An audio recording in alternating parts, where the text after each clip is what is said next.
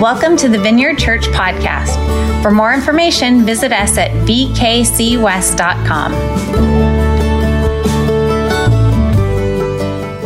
All right, so we are in Philippians, and we started last week. And in our passage today, it talks about like a way of life.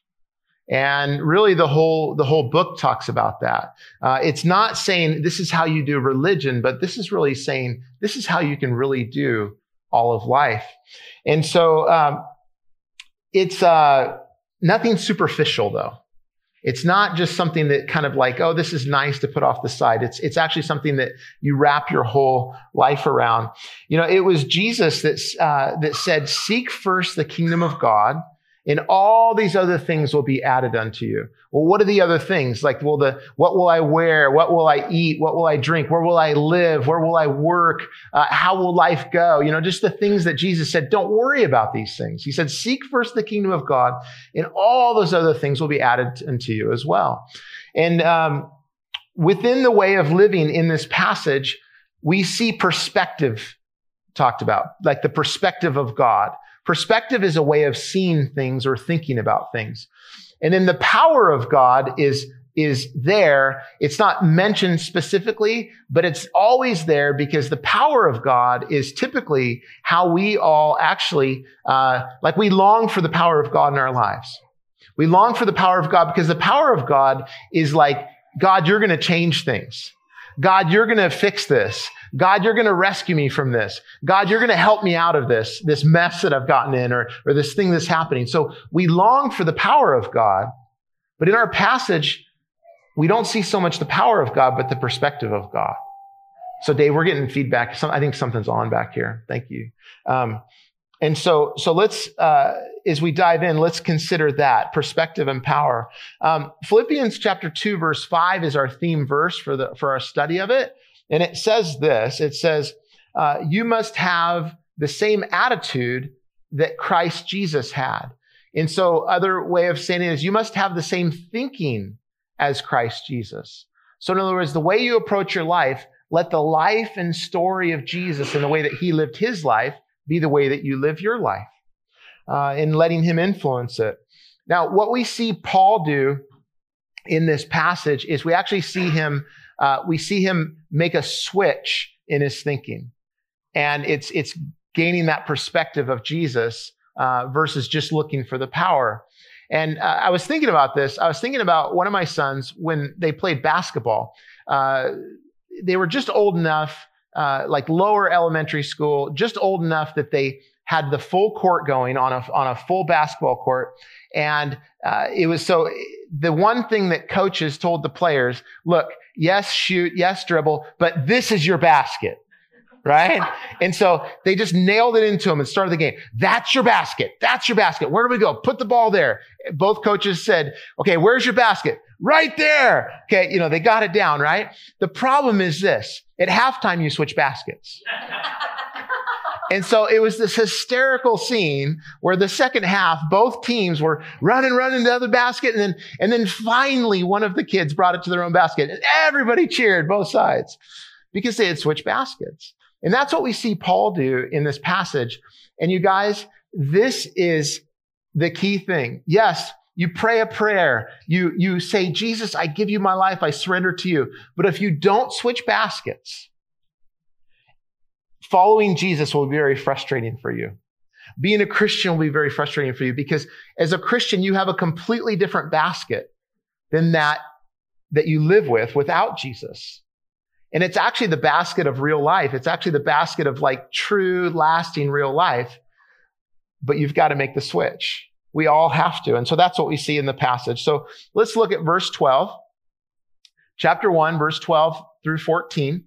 It says this, and I want you to know, my dear brothers and sisters, that everything that has happened to me here has helped me to spread the good news. For everyone here, including the whole palace guard, knows that I am in chains because of Christ. And because of my imprisonment, most of the believers here have gained confidence and boldly speak God's message without fear. And so when he says everything that's happened to me here has helped to spread the gospel, well, what's happened to him? Paul is in jail, and he was in jail a bunch of other times as well. He's in jail for his faith in Christ and for spreading Christ to other people. And so you would look at this and you would say, well, the progress of the gospel, which is a major theme here, the progress of the gospel has stopped. And what's ironic is he's writing to the Philippians about the progress of the gospel while he's in jail. Because if you read in Acts chapter 16, you see the starting of the Philippian church. And you see this amazing scene where Paul and his companions are actually put in jail. And at night, what happens is that God miraculously rescues them from jail, opens the prison doors, and they come out. It's the middle of the night. They're praising God. They're worshiping in the midst of jail. And then the jailer actually gives his life to Jesus Christ. He's baptized, and his entire family, because he's so blown away by the power of God that he can even open prison doors. And so as we look at this, we say, well, where's the power of God now? I mean, they know the story. They saw it. They saw lives changed by God opening prison doors. But now you've got Paul in prison writing this letter to them. Enter the perspective of God. It was so good to see the power of God where everything was changed, but now comes the perspective of God. You see, the power of God opens prison doors without a doubt. God can do anything, and he does those things as he sees fit. But see, perspective opens the doors of our minds, which is lasting and powerful, and in some ways more powerful than that God intervening in that moment with his power and rescuing. It changes our minds. For instance, like anxiety is rampant today. Anxiety is rampant in our world because so much has gone wrong. Like, you know, people talk about adversity. It's just like, yeah, what part? Like, you know, I mean, everything's been shaken up. My work, my home life, my family, everything is shaken up. And so adversity throws us off. And when adversity comes in life, it tests us. We see what we're really made of. We see what we've accomplished. We see actually how we've truly made progress. And so adversity is rampant. And when things are off, we end up getting anxious because we look at it and we tell ourselves a story about where things are headed and where things are going, and we get thrown off. You see, perspective does battle with anxiety, and it overcomes anxiety because the perspective of God actually brings his thinking in. You see, we live our lives and we get in this little myopic area and we can just see right in front of us, just so close. And yet God sees this whole stretch of all of history. And he looks at our entire life, just from even before we were born, when he thought about us and formed us in our mother's womb. We see this picture that God just sees all of that. And he sees these moments where it seems like for us, like everything's falling down. The world is going down. Everything's going down. And yet God sees the mountain that we're climbing, but he also sees the summit. He also sees the joy that's ahead. But somehow he's able to approach us in such a way that he doesn't belittle us. He doesn't belittle us and say, well, look, things are heading good, so just will you stop whining? He doesn't approach us that way, right? Because Jesus, what does it say? It says that he was tempted in every way that we were. Yet he didn't sin. He lived the life we live. He experienced the emotions that we had. He lived that. And so he's able to minister to us in that time. And so the perspective of God is what we see here, and we see what Paul has. But look what it says. It says that because of his imprisonment, others were confident and bold. And so what Paul is doing is he's modeling this in and through life, where the story and life of Jesus is in me and it's through me. He's modeling it for everybody. And the reason I say this is that the power hasn't come where he's miraculously set loose. And so he models in front of everybody. Instead of getting anxious with everyone else, Paul models, and what does he do? In our passage we just read, it says that it's evident to everyone that he's in chains for Christ. And he speaks of the guards of the Roman household. And later on, he speaks of the family of the Roman household. He's saying, like, Even though I'm in jail, the gospel continues to progress even here in this place. So Paul doesn't miss a beat. He keeps living this life, even though the power hasn't come to set him free. He keeps living this life because he has the perspective of God. And everybody looks, that's why they're emboldened to preach. They're like, oh my gosh, the gospel continues and moves on, and this good news, which is making everything new, continues even in jail. Even in that place, we see all of this moving forward. And so that's why people are encouraged and emboldened to do this, because of what Paul does there. Now listen, modeling like the Christian life and Christian spirituality, it doesn't happen in here. This is the locker room. The church, the gathering of the church is always the locker room. From the beginning until now. It always is. And so you want a model for your spirituality, for your Christian spirituality, for following Jesus, that we gather here and you hear stories of modeling, stories of this in and through life lived out, but don't simply follow someone that just models it here. Just because you have it here. Find somebody that you can grab onto, that you can poke and test and feel their life. Find somebody that lives out their life, that loves their spouse, that loves their family, that loves their kids, or that loves being single and follows that out and lives mightily after that, and they live it with integrity, or dates and honors others and does that, or they live their business in such a way that they honor God with all that they do, with their taxes and their finances and everything. So find somebody that you can grab onto, that you can sense, you can smell that, oh, this is real. That's where you model it. You see, Paul preached all kinds of sermons that were powerful and moved people, but he's preaching the biggest one ever by what he's going through now. And so find somebody that models this Christian life in their real life, not just at church, right? This is a place we share stories about modeling, but it's actually not where we model. John Wimber, who founded the Vineyard movement of churches, he said the meat is on the street. What does that mean? Well, meat for the mature, like the word says. Well, it's saying you show your maturity not in the church gathering. You show your maturity out on the street, out in your neighborhood, at your workplaces. That's where you live it out. And I would say, though, too, for you, no matter how long you've been following Jesus, you be pokeable. You be close enough to touch. You be one that you're close enough, you're living your real life, that anybody can look in and see, this is how you follow Jesus. This is how you live after Jesus Christ, so that people can test your faith. Now in verse 15, Paul continues, he says, it's true that some are preaching out of jealousy and rivalry, but others preach about Christ with pure motives. They preach because they love me, for they know I have been appointed to defend the good news. Those others do not have pure motives as they preach about Christ. They preach with selfish ambition, not sincerely intending to make my chains more painful to me. But that doesn't matter. Whether their motives are false or genuine, the message about Christ is being preached either way. So I rejoice, and I will continue to rejoice. And so motives matter, right? You see this scene, you say, this is awesome. People are preaching Jesus more, and they're encouraged about the progress of the gospel because of Paul's modeling life, but it's a mess. And this should encourage us, because as you look at the scene across Christianity and you see, people will teach things, in a different way. People will, make mistakes. People will sin. People will do all kinds of stuff. People will, make it about themselves and touch God's glory in some ways, and it's about me, all this stuff. Listen, it's always been that way. So just bring it down. Just relax.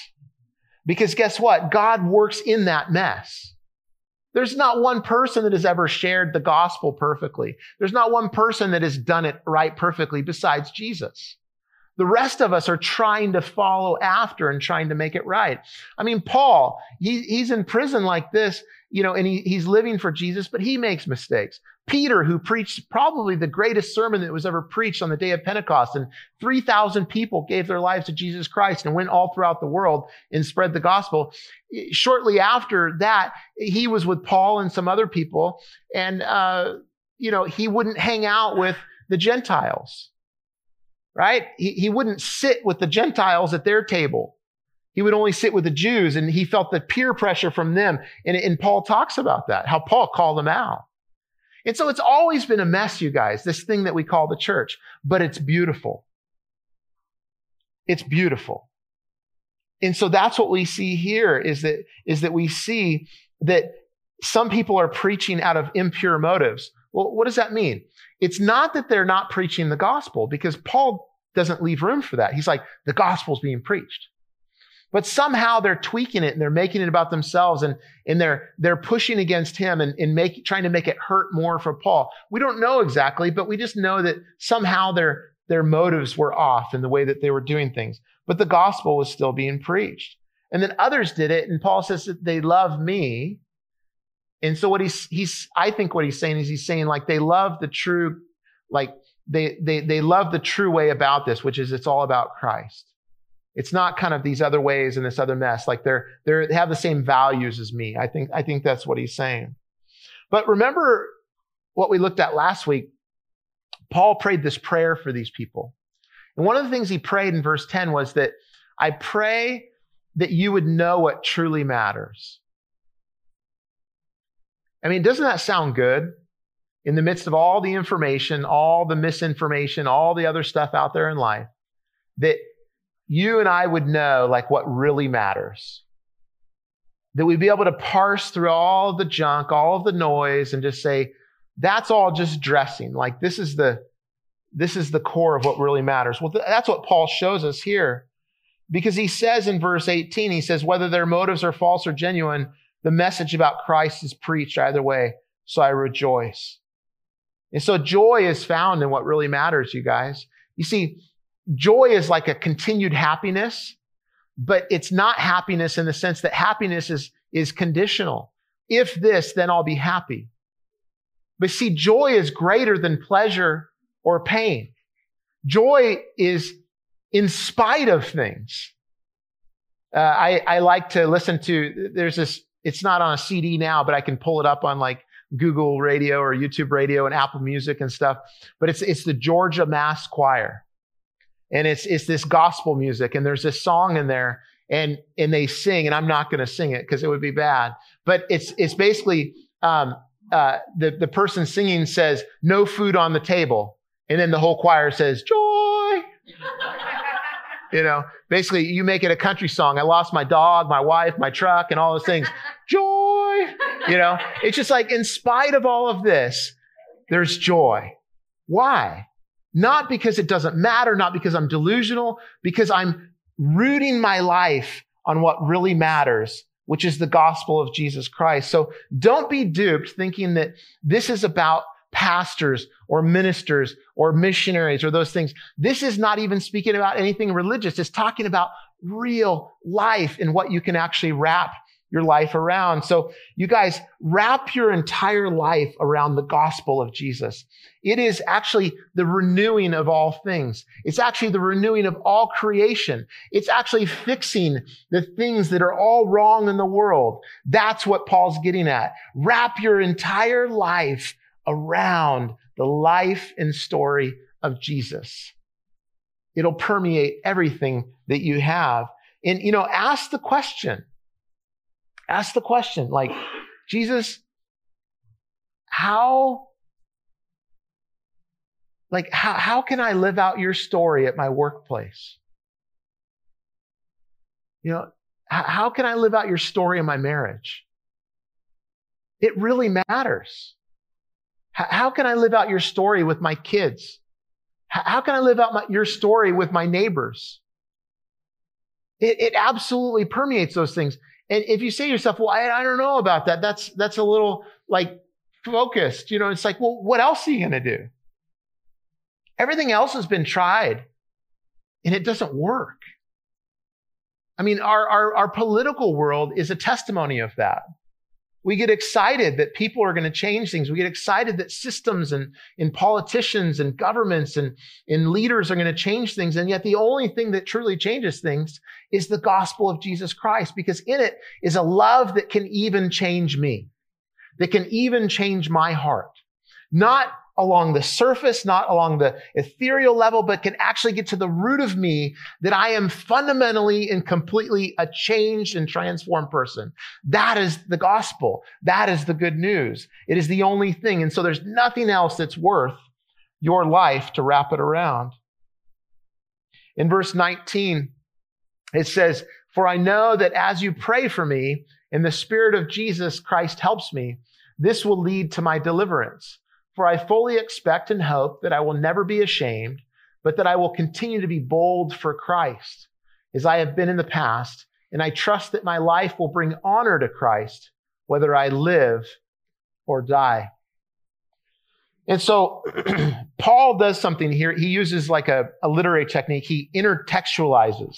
So what he's doing is he's taking the idea that we see all throughout the Old Testament, like the book of Job, which some think was possibly the first written book of the Bible, and in the oldest happenings too.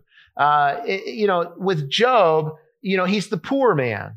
And then all throughout the Psalms, you see the idea of the poor man within the Old Testament. So what Paul is doing is he's taking this text of the Old Testament and the ideas that are in these passages, and much of what he writes actually lines up very closely to some of the passages in Job, in Psalms as well. And he takes it and he puts it in there. And anybody that knew scripture in the original language, it's harder as we translate, anybody that read that, they would have been cued off that, oh, he's showing this picture, this aligning with the poor man in the Old Testament. And well, what's the theme with Job and with these other people in Psalms is that life is really bad. And actually, no, this isn't because of sin. I'm actually living righteously, but I'm still not upset with God. And I will be vindicated. I'll be vindicated for what's happening to me. I'll be saved. I'll be set free. So that's always the theme of the poor man is that, look, this isn't because of me. This is something that was done to me, but I will be vindicated and God will be the one that does it. But for Paul, he says that it's by the prayers of the people and by the Holy Spirit. The focus in the language is not on what the prayers of the people can do for him or what the Holy Spirit can do for him, the power, but it's actually on the presence. He's saying that by the prayers of the people, that they are actually present with me. And that the Holy Spirit, what I long for and what will make the difference is actually the presence of the Holy Spirit, not what he can do. Again, not power, but perspective is what will make all the difference. That's what Paul is hoping on, and that's what he's putting his life on. I will tell you that where it says in verse 20, it says, "For I fully expect and hope that I will never be ashamed." Christian hope is not wishful thinking. When you see hope in the New Testament, it's not talking about like, well, gosh, I hope so. Like somebody says, like, are you going to get the job? Or are you going to, are things, are you going to, get the contract? Or are you going to win the championship? Or, I hope so. No, Christian hope is this absolute confidence in, this absolute surety of what's going to happen. And so Paul, he says, I fully expect and hope that I will never be ashamed, that I will continue to be bold for Christ. And so Paul models a way of living that has its end to bring honor to Christ. The last part, it says, my life will bring honor to Christ. How would your job, like your job performance be different if your main goal was not for your boss to like you, your fellow employees to like you, or for you, people, or any other thing besides that you would honor God? How would your marriage be different? If you just said, my main purpose is to not be right, or to these things, but it's to honor God in my marriage. How would your parenting, your relationship with your kids or your relationship with your parents be different if you said, my focus is to honor God with my relationships, my most important relationships in my life? It would absolutely transform them. And the word honor here is the root of is megaleno, which is like, it's like this making much of. It's saying that I'm going to live my life in such a way that I make much of Christ, that I make much of who he is. And so the way that I love, the way that I forgive, the way that I serve, the way that I interact with people, all that I do, I'm going to decide that it's going to make much of Jesus Christ. That's what Paul is encouraging about here. And I will tell you, if the muscles on this are hard to get going at first, because we're so used to getting excited about other things and in life, and we're so used to, quite honestly, to get excited about ourselves. And so when we try to activate these muscles that we don't necessarily use, and we use these muscles to make much of Jesus instead of ourselves and other things, it can be hard at first. And you say, well, this is silly, or this is stupid, or I feel like a fool, or, is this really doing anything, or what's the point? But as you work the muscles more and more, you'll say, you know what? This is what it's all about. I mean, it's all over the New Testament of the followers of Jesus, is to make more of him and less of us. We lived in Colorado for 5 years, and I've surfed since I was 11 years old, and so and love surfing, so the first longest stretch that I hadn't, for a long time was we were in Colorado, and so we'd go back and we'd surf and every so often and stuff, but then I moved back to California from Colorado for extended time, and so got a new board and wetsuit, all these things, and my buddy brought me out, and we had never surfed together before, and he's a really good surfer, and I'm just sitting there, I'm like, and I mean, it's brutal. Don't laugh. Listen, if unless you're in really, really good shape and you swim or do other things, it's just you use muscles that you just never use. And so the first couple of months were brutal. I mean, it's just, I could hardly get out and catch any waves. I was just happy to just be in the water, and that's how it is now that I live in Kansas. Well, we go back. I don't care how big the waves are. I don't care what, anything. I just get in the water and I'm refreshed and renewed. Right. But it hurt because I wouldn't use the muscles. And it's that same way with honoring Jesus. At first, it feels kind of unnatural, or feels, because it goes against things. But as you work those muscles more and more, you'll see a difference. So in verse 21, Paul says this, and this is probably, could be the core of the book too. And it is probably one of the greatest statements in all of Scripture. And what Paul says here, he says, "For to me, living means living for Christ, and dying is even better. But if I live, I can do more fruitful work for Christ. So I really don't know which is better. I'm torn between two desires. I long to go and be with Christ, which will be better for me. But for your sakes, it is better that I continue to live. Knowing this, I am convinced that I will remain alive so I can continue to help all of you grow and experience the joy of your faith. And when I come to you again, you will have even more reason to take pride in Christ Jesus because of what he is doing through me." And so what we see here is we see a checkmate life.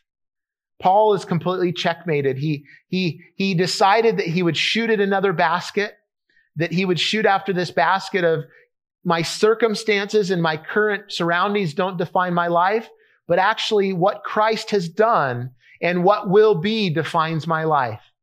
And so even though things go bad, I still have hope because I actually live in a different place.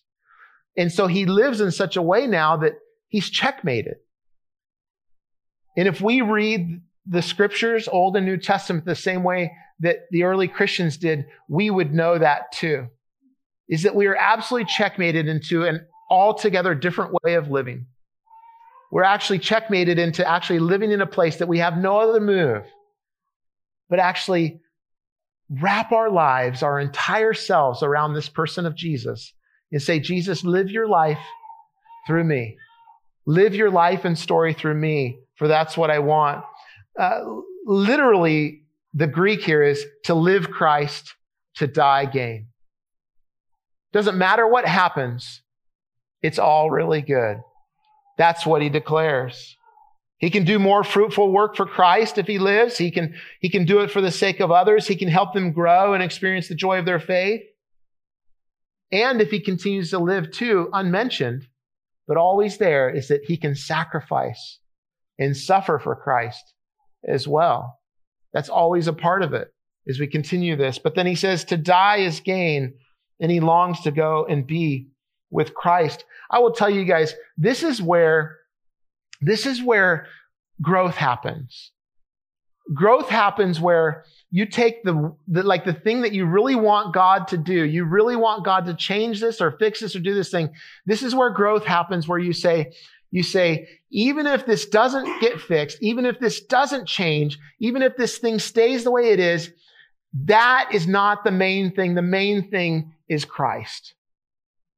When you do that, you move into an altogether different place. And you move closer to him and closer to who you are to be. Perspective and power. I was thinking about this couple that was a part of a church we were part of, and we met with them several times for their for marriage counseling, and they got perspective. They got the perspective, the mind of Christ on their marriage, and things changed. They started changing things, but they were still they were still in a pretty bad spot. And then one Sunday, a speaker came in, a friend of mine, and that day, the power of God just broke loose in their marriage. You see, they were getting the perspective, they were getting that, and they were thinking differently. But then the power of God came, and it was like the turning point. And now it's like they just have this beautiful relationship, just so changed. And you can tell that they see each other differently. You can tell that they love each other differently. You can see how they are each other's greatest fan, and they serve one another, encourage one another, and lift each other up and defer to one another. And it's a great picture of what God is like. But it took those two things, the perspective and the power. And so don't think that I'm not saying that the power of God is not there. But you can't have one without the other. The person that's always expecting just for the power of God to come, but never the perspective, you depersonalize God. And you depersonalize the situations that are happening around you. But the person that is just looking for the perspective without the power, that person, they lose connection with the heart of God and the heart of other people. Because then it's just kind of this is my lot, a stoicism. This is just how it is. There's no hope of rescue. And so those two together, the power and the presence of God, absolutely make all the difference. Paul was able to live this way because he drank at the fountain of Jesus. He dwelled there. He lived there. We read a lot of scripture. We have the bookmark, and when we preach, we read scripture. You need to know this, that what's powerful to change your life is not what I say. What's powerful to change your life is the word. The word itself, just being read and God speaking to you through it, will change and transform you. It's the powerful thing. And Paul wrote to another group of people, to the Philippians, and he wrote this prayer, and I want to pray it over you because you all need perspective. I need perspective. You all need God's power to intervene. I need God's power to intervene. But we don't control it. And so there's this knowing of getting and walking along that happens, and it's this changing of thinking in life. And I think that this is what Paul is getting at with this prayer, and I want to pray it over you today. This is from Ephesians chapter 3, verse 16, and the words aren't up here on purpose because I want you just to receive and listen. It says, I pray that out of his glorious riches, he may strengthen you with power through his Spirit in your inner being, so that Christ may dwell in your hearts through faith. And I pray that you, being rooted and established in love, may have power together with all the Lord's holy people to grasp how wide and long and high and deep is the love of Christ. And to know this love that surpasses knowledge, that you may be filled to the measure of all the fullness of God. Thanks for listening this week. If you are looking for ways to serve, give, or get connected, go to vkcwest.com.